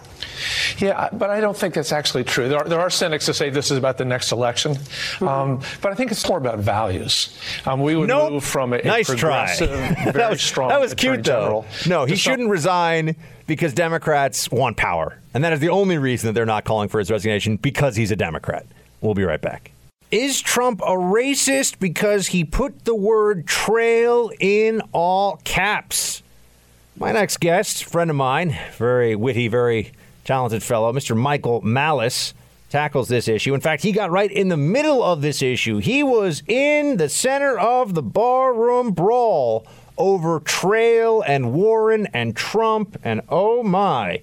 He joins us now. He is the host of Nightshade and You're Welcome. Also, author of Dear Reader, the unauthorized biography of Kim Jong-il. Thank you so much, my friend. Good to have you back. Always great to be here, Buck. All right, so tell folks what happened. Well, President Trump, as I'm sure most people heard, had a pretty funny tweet directed at Elizabeth Warren, making fun of her. And he ended the tweet by saying, I look forward to seeing you on the trail. Trail was all in caps. And many people took this, and I think unambiguously, as a reference to the Trail of Tears, which is when many Native Americans were forced to walk a long distance with many people who died along the way. And this was poking fun at her lies about her Native American heritage. Now, as soon as he tweeted that, this is what's kind of funny. A long time, I don't know about your Twitter strategy, I would quote someone as a reply. I thought to myself last week, what'll happen if I just reply to someone immediately and it's a big account? Well, what ended up happening is Donald Trump Jr. screen capped that whole exchange, me and Trump, put it on his Instagram, and just wrote, I love my president, savage, with 3 exclamations. Wait, but what did you write, though? Oh, I'm sorry. I wrote, the Native American genocide continues with another murder from our president. He screen capped that. He wrote, savage. Now, people took that savage to be racist as well. That's a very common internet term, as I'm sure you've used as well, just like saying awesome. You know, awesome has a religious meaning if you want to be literal about it. But when people say awesome, they're not saying divine or, something awe-inspiring. They just mean cool. All heck broke loose. People, because as soon as Trump does something that's outside the bounds of what has been defined as decent, that gives so many people an excuse and a reason to lose their minds. And the response was exactly the response to what one would think would be a far more serious issue, which was the supposed separation of children from their parents at the border not that long ago. And some folks out there, CNN, a particularly sanctimonious CNN host, said that the joke was racist, right? Blatant racism. Jake Tapper took a junior screen cap with my name and my picture and my little blue verified check mark, which I like so much, and wrote, look what happened here. Trump has a racist tweet. Someone tweets in agreement. And then Junior adds more racism. And the point is, I don't expect Jake Tapper to know who I am. I don't expect anyone to know who I am. But if you're a reporter and you're quoting someone and you're saying that they're being blatantly racist, maybe a little background and explanation to the audience is called for, because that's your job. Because for all intents and purposes, I could be a Native American, or I could have been quoting somebody else, or infinite things. So it's amazing. And the thing is, if I were just an average citizen and he's like, okay, this person doesn't matter, which is fair, then he should have blurred out my name and face, right? Because otherwise he's saying this random person is a blatant racist. That's calling for dogpiling. Well, as you know, CNN actually likes to dox or threaten to dox just folks that get on the wrong side of them, even if they're not public figures. So that's kind of the way they do business over there. I mean, it's a trash bag organization now, unfortunately. But I thought, you made you wrote a piece in the Federalist on the Federalist.com that caught my attention. I thought you made a really important point, which is that, quote, previously the rules are, if it's your team, provide context and nuance and assume best intentions. If it's their team, take everything at face value in such a way as to make them seem to be the acme of awfulness. The fact that I was tweeting alongside Trump must mean that I'm on their team.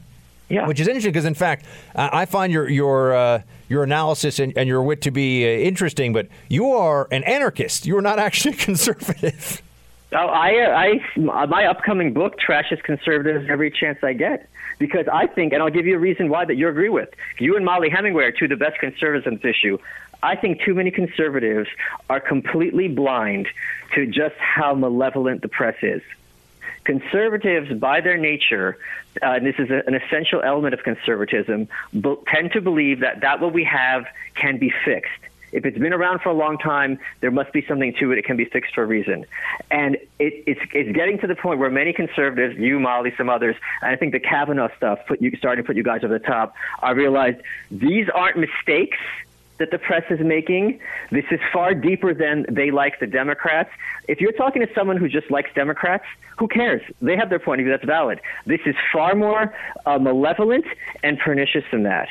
And I don't think that they are redeemable, this system. Well, I absolutely agree, and your analysis is astute, because I did see what happened to Kavanaugh, that in terms of what the media did to Kavanaugh and what they were attempting to do to Kavanaugh was, in my view, not just a declaration of war on our whole system of presumption of innocence and due process, but a declaration of war on decency itself. And the press was giddy over it. And I thought it was really the most disgusting thing I've seen in a very, very long time. I mean, I could say probably even my whole life in some ways in terms of press actions. I think the press are worse on Kavanaugh than anything I've ever seen.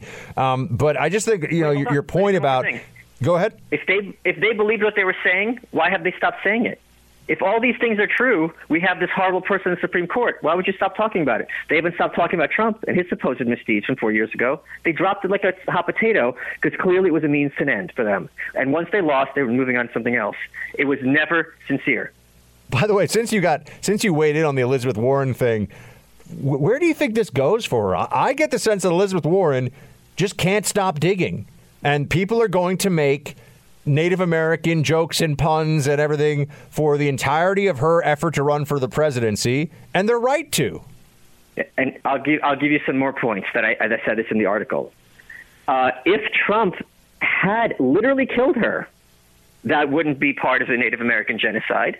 If he had literally killed her and she was actually Native American, it wouldn't be part of the Native American genocide.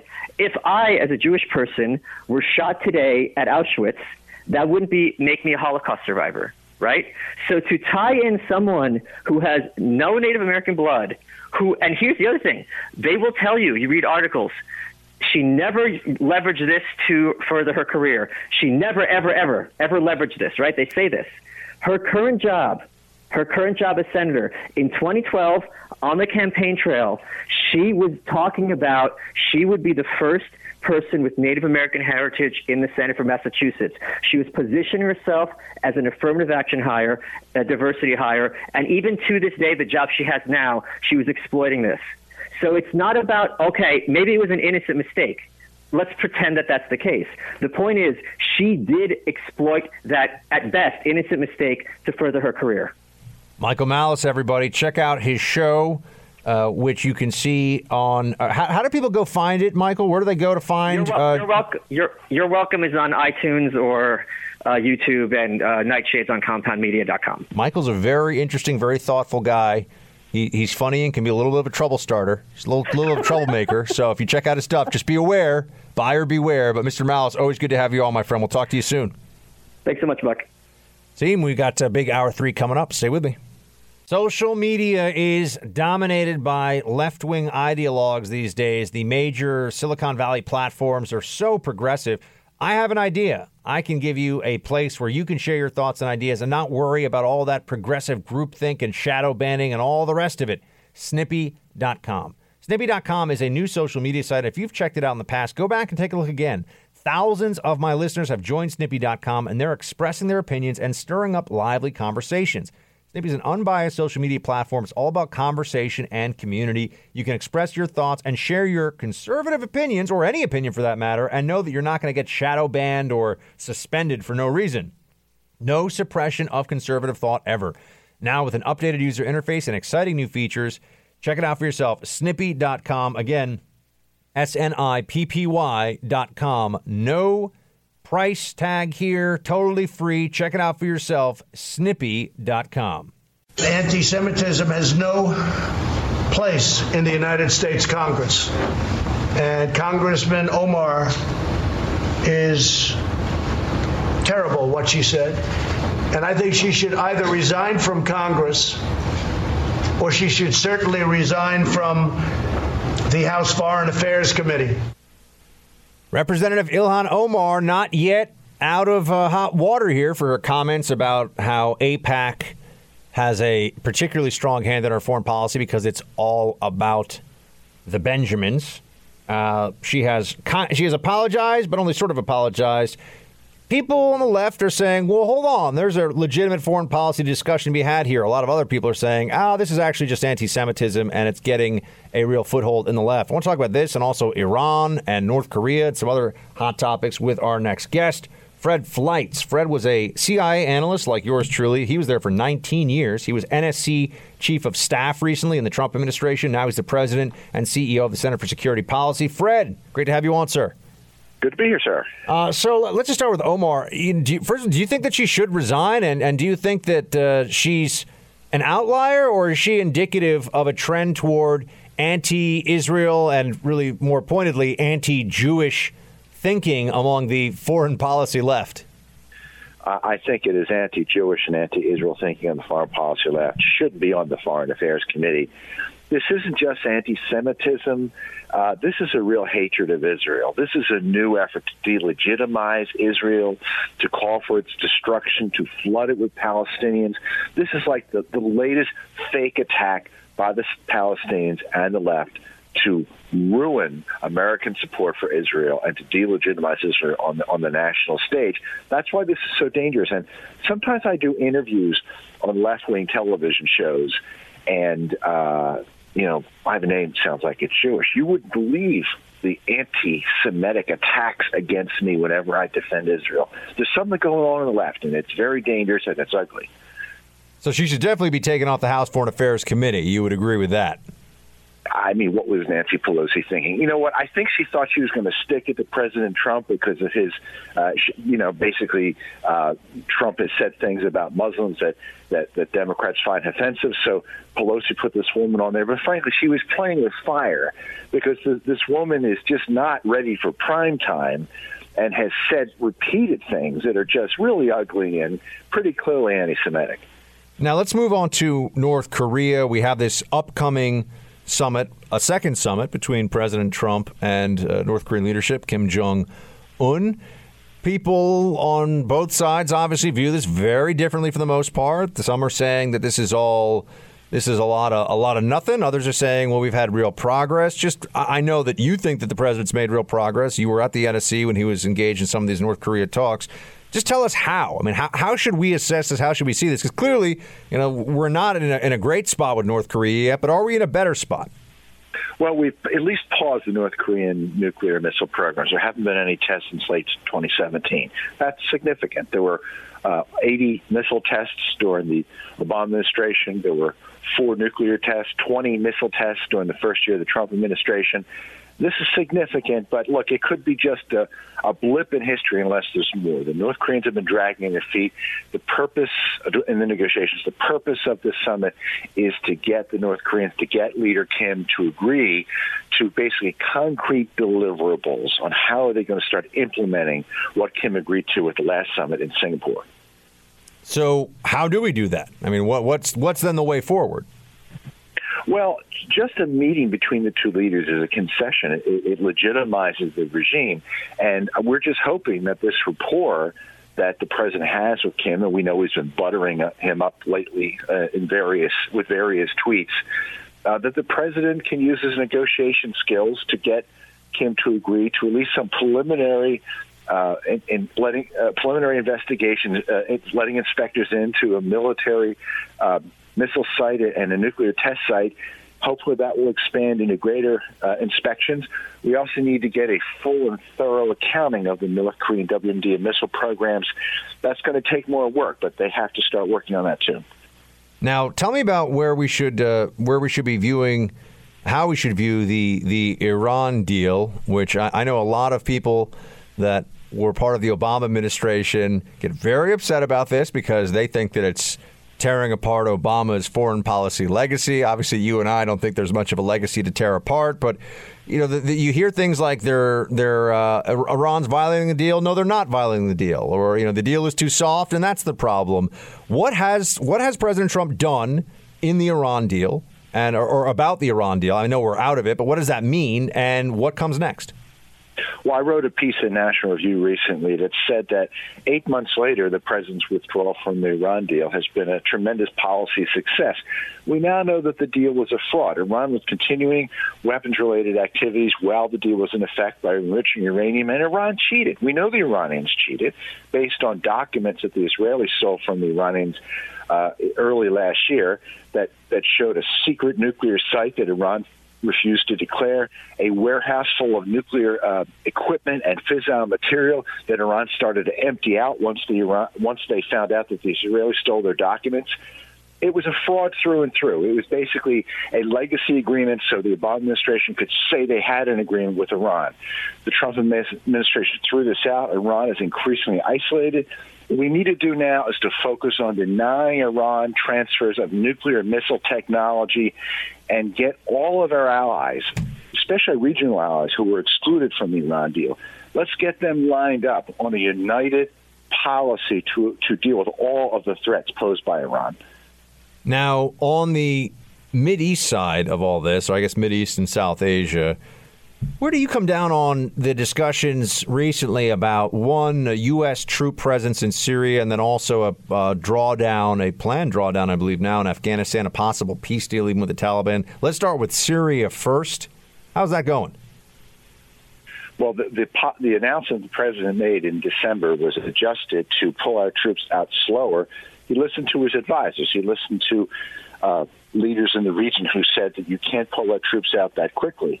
But I think on issues like Syria and Afghanistan, the president is conflicted. There are security interests, but he also does not believe that U.S. troops should be deployed to these areas indefinitely. There's a lot of Americans who agree with that, Buck. They think that we've been in Afghanistan too long. The New York Times recently ran a major editorial agreeing with Trump. Who would have thought that it's time for us to get out of Afghanistan?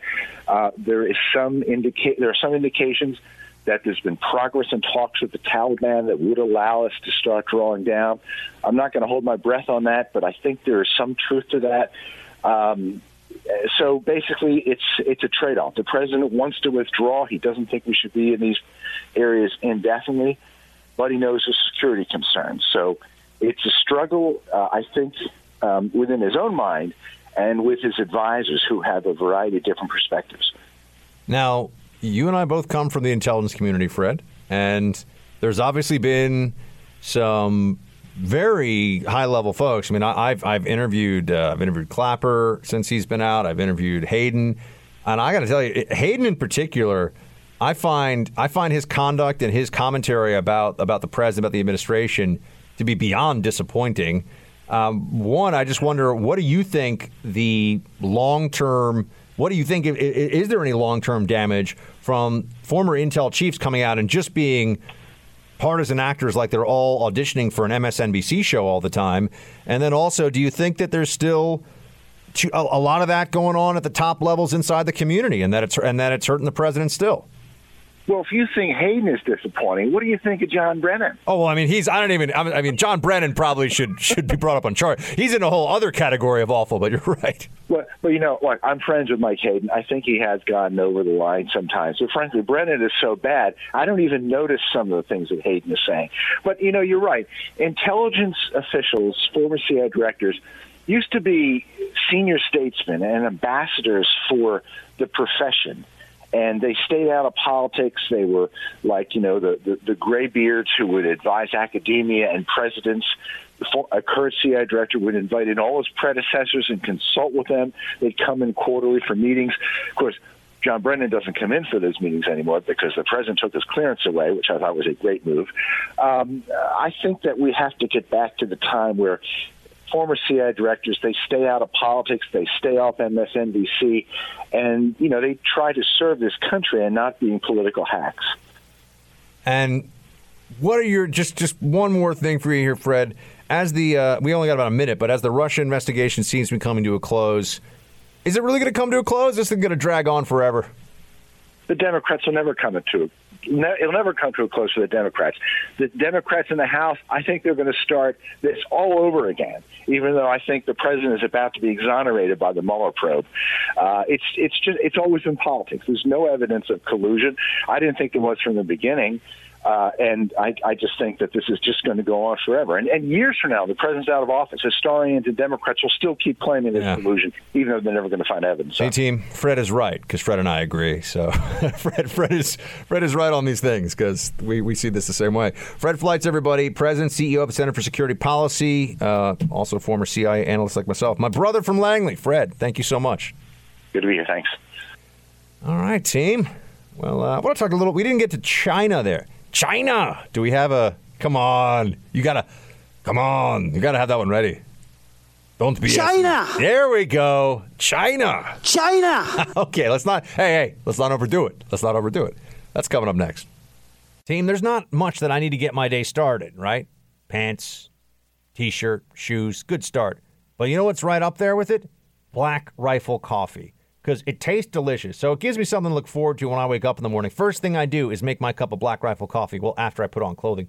And it is delicious coffee that is brought to you by veterans of the armed forces who are building a great American brand. They give back to first responder and veteran causes from a part of the proceeds of this. So you're doing good. It's tasting good. Get delivered right to you. Everybody listening should make Black Rifle Coffee their coffee of choice. Join the coffee club. They'll deliver to you every month. Wake up with America's coffee, Black Rifle Coffee. Visit blackriflecoffee.com/buck and receive 15% off your order. That's blackriflecoffee.com/buck for 15% off. One more time, blackriflecoffee.com/buck for 15% off your order. The economy is doing incredibly well. Numbers are really high, really good. We have a big team of people, very talented people over in China right now, negotiating on the China deal. It's going along very well. We'll see what happens, but I think it's going along very well. They're showing us tremendous respect, and something which a lot of countries didn't used to show the United States. They're showing us respect now. Big difference from the old days, I will tell you that. So the deal with China is going very well.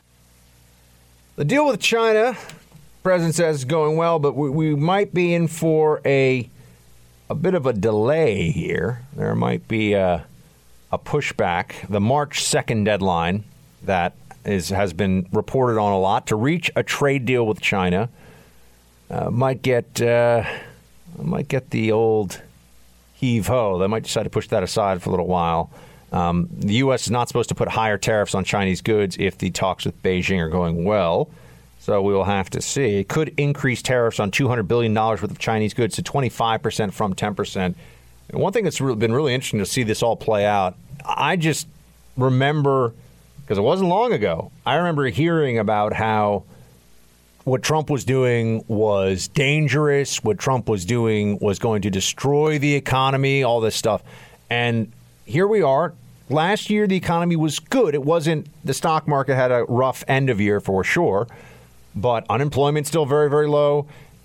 The only argument that I can hear people make right now about what's happened as a result of Trump's overtures to China has to do with it would have been even better, but it hasn't been bad.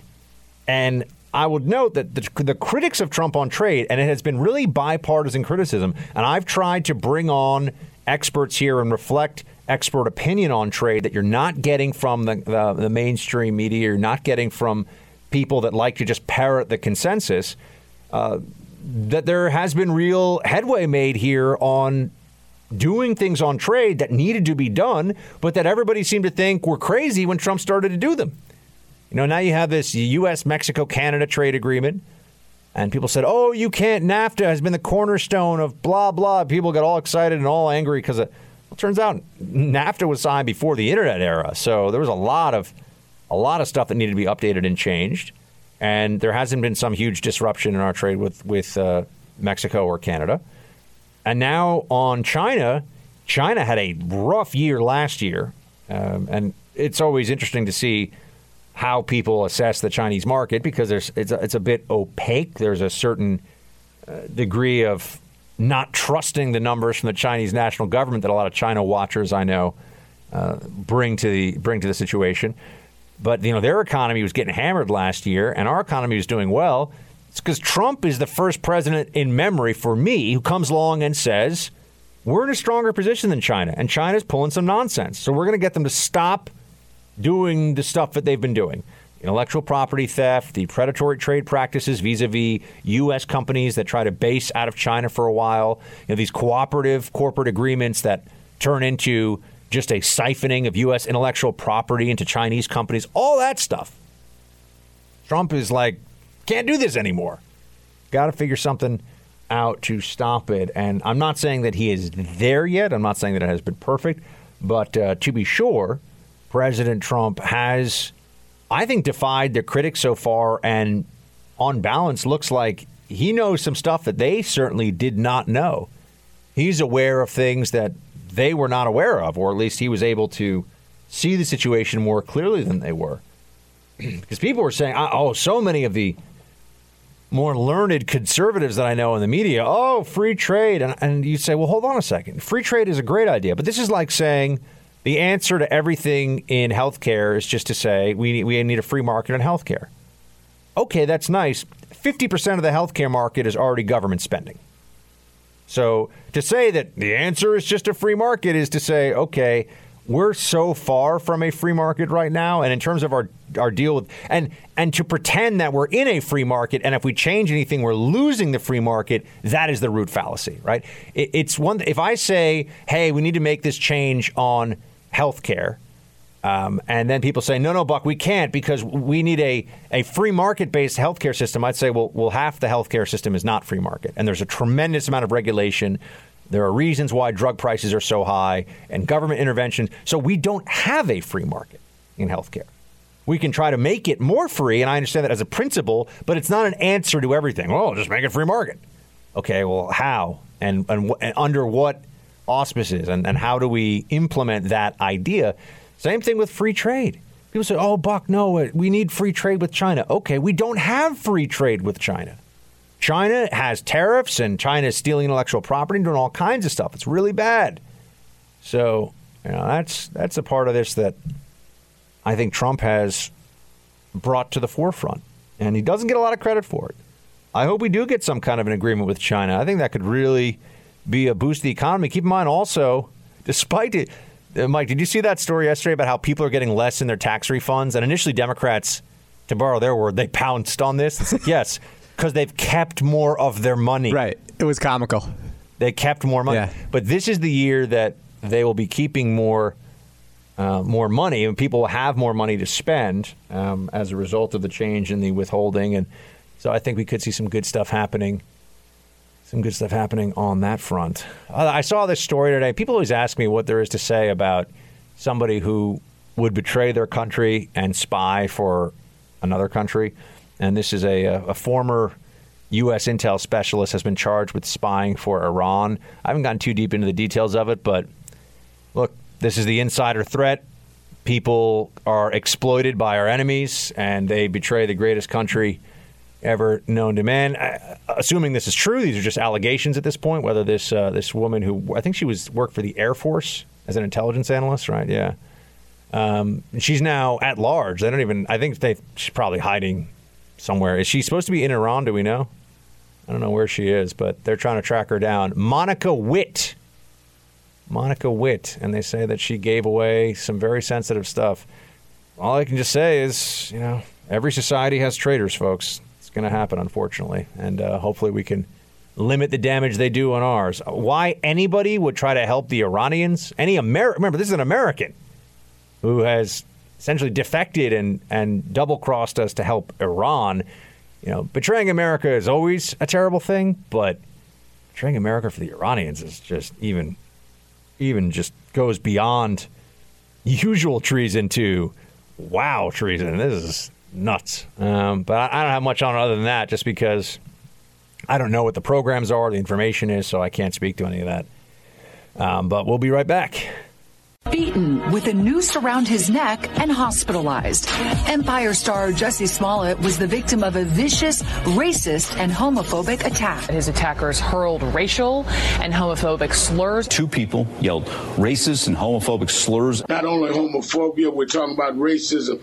We're talking about hate with steroids. They are looking for 2 suspects who were apparently wearing Make America Great Again hats. The offenders uttered, "This is MAGA country." Speaker of the House Nancy Pelosi tweeting the racist, homophobic attack on Jussie Smollett is an affront to our humanity. And Senator Cory Booker said the vicious attack on actor Jussie was an attempted modern-day lynching. Kamala Harris calling the attack an attempted modern-day lynching. But I'm so shaken by the story.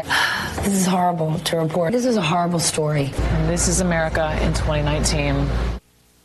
Man, those media folks are really, they really believe this, apparently. They believe it, Mike. I want to know. I want to know just why somebody can't come out and tell me how. Just tell me how it's possible that a guy who says he had a racist hate crime happen to him won't turn over his phone. And I had people reach out to me, by the way, from the media because some of them heard this show. They said, "Buck, what if he has below the belt pics on there?" Like they came up with these really creative theories for why he wouldn't just to prove. People say, why does it matter? When you tell the police things, they just check off the facts because they want that. That's what they do. They're doing their investigation, their due diligence on the story, right? So, okay, he wouldn't give them the phone initially. Now he gave them incomplete phone records, redacted phone records, which means that clearly he's hiding something from his phone records, which is utterly bizarre. Mike, I just want to know, is there any reasonable explanation for this that you've heard whatsoever? Because I have not, and yet the media still believes this guy. None whatsoever. I mean, this is completely shady activity. Shadiest thing ever. I mean, the idea also that these 2 like rednecks in MAGA hats walking around Chicago, by the way, I feel like other people would have noticed these guys too. Let's just say this. I mean, in Chicago, when they went around and asked, "Hey, anyone see anything?" This is MAGA country? Not Chicago. I know a lot. First of all, not Chicago. Unless there's another Chicago down south that I'm not aware of. I know a lot of Trump supporters, okay? I have never heard a single person say, "This is MAGA country." No. That is, I'm just going to say it. That is something that a person would make up about Trump supporters. Yeah. That is not something a Trump supporter would say. Right. People that are really into Trump are not going to say, "This is MAGA country." Yeah. And like you always say, like if something like this, when something happens to you like this, that's this, supposedly this horrific, you're like really adamant about it. You really come out strong. Like, who knows? But the fact that he is not coming out, like now that people are doubting him, like there's, it's been in the media the last week, people are doubting him. He's gone on the radio silent. Like if this happened to me and people started doubting me, I'd be all up in their face. Like, no, this happened. This is the way it went down. This is where it was. Like you present the facts and I would be upset if somebody doubted my story. I just think it's so interesting. The media, the interest in this with every passing day. Now that people are asking, should the police subpoena his phone records, which is very easy to do. I mean, phone records, I've done phone record subpoenas myself. All it has to do is essentially be tied to an investigation. I mean, to pull phone records is not a high bar at all. And now there are people saying, no, they shouldn't do that. Why shouldn't they subpoena his phone records? He said he was on the phone with his manager when he got attacked. I think there are people who realize this is going to turn into, there are only 2 options here that I see. He got into a scuffle with somebody that had nothing to do with Trump or MAGA or any of this stuff and kind of cooked up this story because he saw an opportunity. That's one. I think the much more likely thing is this is a national attention grab. I don't see the third option is that this bizarre story happened to this guy and that he wants to make the police's job really hard. I don't get that. I actually go with option A. I think it's the first thing you said. I think I think something happened. And I think he exaggerated the whole thing, and that allows him to. It's like he's a method actor. He's an actor. Right. Now it's like he got in the mindset of what it could be like to be in a racial attack when maybe some guy, maybe they. If I had to take a guess, I would say that something happened and he was in the wrong, and he probably wound up losing in a fight or something, and then got into a scuffle with somebody and then made it. Yeah. Yep. Yeah. I think because also, by the way, 2 guys attack you, have the ability. I mean, not that I ever try this out. If 2 guys attack me on the street and they manage to get a noose around my neck, I would be in really bad physical shape. I wouldn't have like a tiny shiner on under my left eye. Like I'd have like a broken nose, and I mean, because they could kill you with a noose, right? I mean, a noose is not something that's just like, oh wait, hold on, I'm attacking you. I want to put this rope around your neck that I could strangle you with, right? But I think people leave this out, and he left the noose around his neck. Not credible. Not credible. No.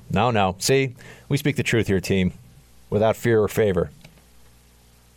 Booyah. We'll be right back. Ain't no party like a Team Buck party, 'cause a Team Buck party don't stop.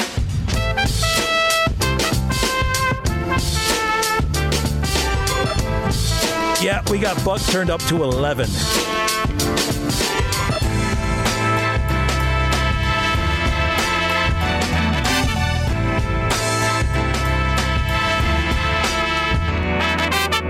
It's time for Roll Call. An NYC version of Roll Call. That's right. Up in New York City, the Big Apple, for Valentine's Day. Hanging out with Miss Molly. Sending her some 1-800-Flowers tomorrow. That's right. That's how we roll. So there we have it. It's good to be in the town, although it's a little cold, Brandon. It's a little cold. I was hoping it would be warmer. D.C. doesn't have snow. So this is where, there's no snow in D.C. So this is when I was on the train on the way up. I said, whoa, wait a second. Even the 300 or so miles makes a difference in terms of climate. All right. None of you care about that. Facebook.com/Buck Sexton. I'm just happy to be in New York. Facebook.com/Buck Sexton. We have some messages to get to, my friends. Tim writes, so what kind of music do you like? Well, I like both kinds, country and Western. Let's see if you get that one. Personally, my musical roots are in rock and roll and blues, but in later years I've learned to appreciate country music. These are the country music artists I would recommend. Keith Urban, Brad Paisley, Eric Church, Chris Stapleton is awesome, and my personal favorite, Sugarland. Please check them out. Do you listen to country at all? Because of the nature of my job, I'm must, familiar. Right? Yeah, because you're DJ Brandon, so you got something like that. You got to spin discs of all kinds of artists. A lot of the iHeart live concert series feature a lot of country artists, so I've become familiar. Do you know any of these guys he just brought up here? I don't. Sure, Eric Church. I think Keith Urban's famous. I know who that guy is. Yeah, Eric Church. I think he's done stuff with Metallica. Okay, and Chris Stapleton actually opened up for Guns N' Roses. The GNR. Yeah, this The Gun N' Roses. The Gun N' Roses. That's very exciting, dude. Good things. David writes, Buck, watch you on Rising today. Excuse me.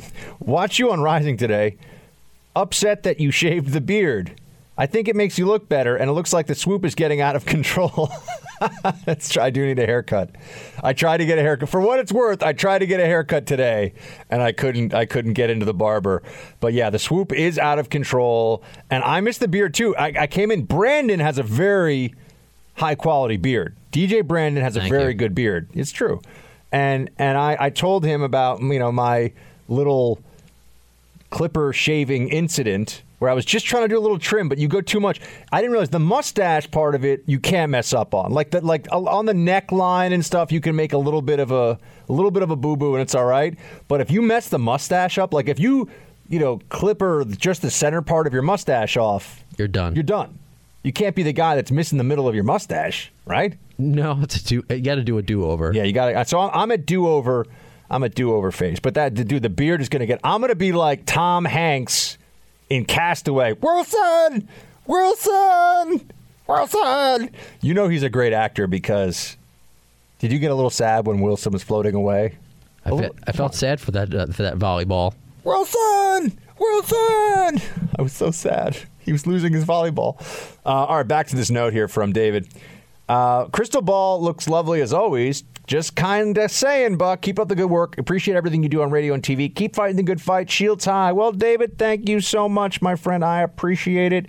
Good to talk to you, and please keep listening. Please keep watching. Chris writes, Hi, Buck. My name is Chris, and I believe you met my mom in San Diego at the Freedom Frontline event. She says, thank you for posting on Instagram with her. Well, she does not have Facebook, so she's sitting next to me right now as I write this. By the way, I'm a fan of yours as well. She wanted me to tell you to start listening to a country group called Old Dominion. It's her favorite one as a recent convert to country music herself. Thanks for all you do.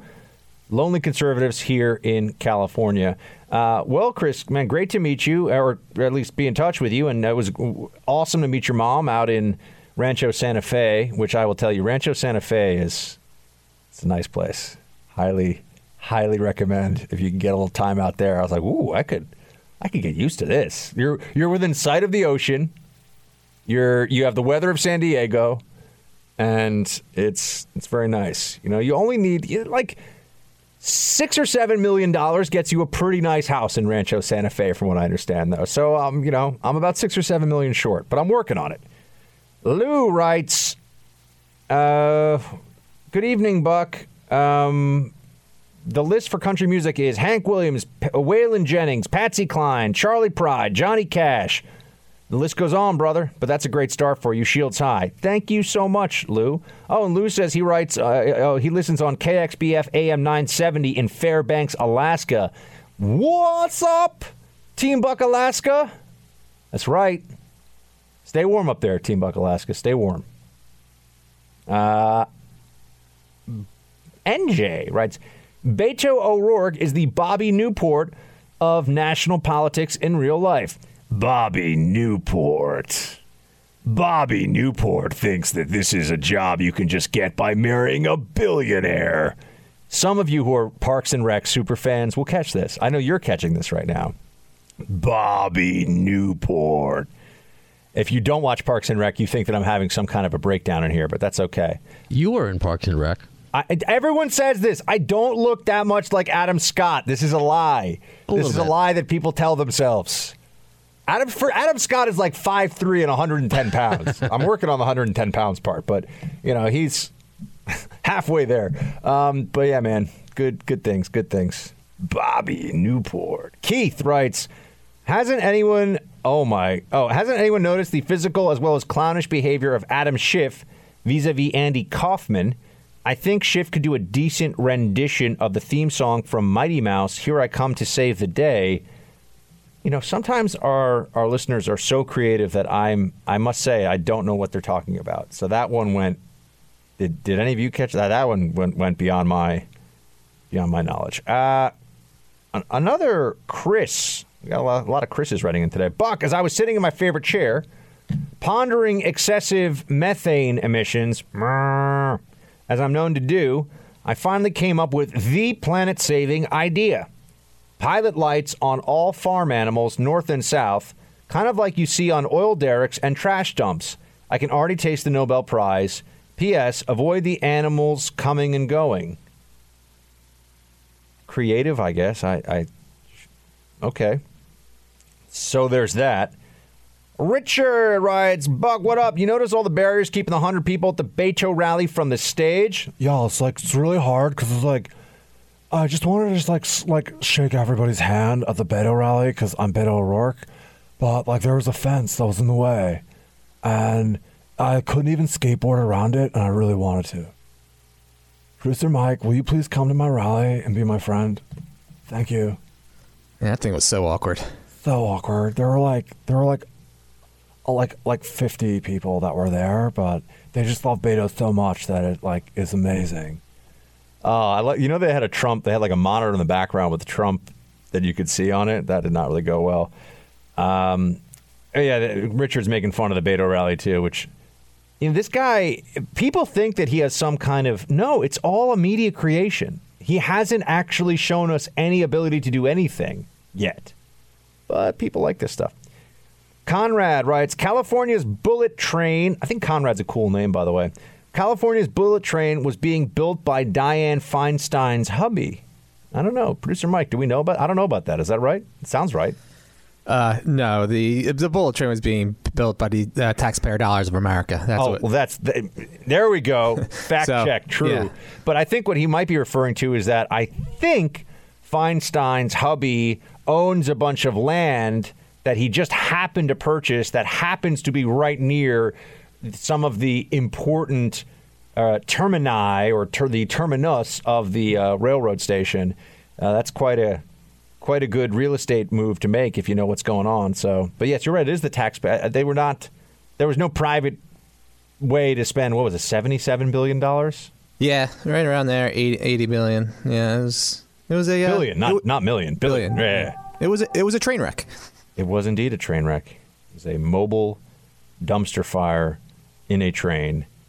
Jordan writes, just listening tonight, and since you're trying to get accustomed to country music, you should listen to the oldies, 90s and earlier. The twang is where it's at. If you listen to Midland 14 Gears, it has that twang. Now, that's real country music. Yes, I grew up on country music, and I'm from Grand Junction, Colorado. Well, Shields, hi to you, Jordan. Thank you. I am keeping a running list here for my Spotify. I've got a country music Spotify playlist now, and it's getting bigger and bigger. I'm listening to more of it. I've got a punk rock Spotify playlist now because I realized Nick Gillespie from Reason was on Twitter. One of the libertarians. Libertarians have some interesting stuff to say. He was on Twitter and he was talking about punk rock, and I said, man, I just got to be honest with you. I really don't know punk rock. Like, I know who the Ramones are. I mean, I don't. I didn't grow up in a cave somewhere, but I don't really understand. I hadn't really been exposed to much of the music. And I've got the playlist of this. Punk rock is great. Really good stuff, actually. The New York Dolls and the Ramones and the Sex Pistols and the very, very good songs. And who does the Passenger? Is that Iggy Pop? The song The Passenger? You guys know what I'm talking about? You're the culture music aficionados. I'm the political science dork. Yeah, my brother's really into punk. You're talking to the wrong Quinlan. Oh, all right.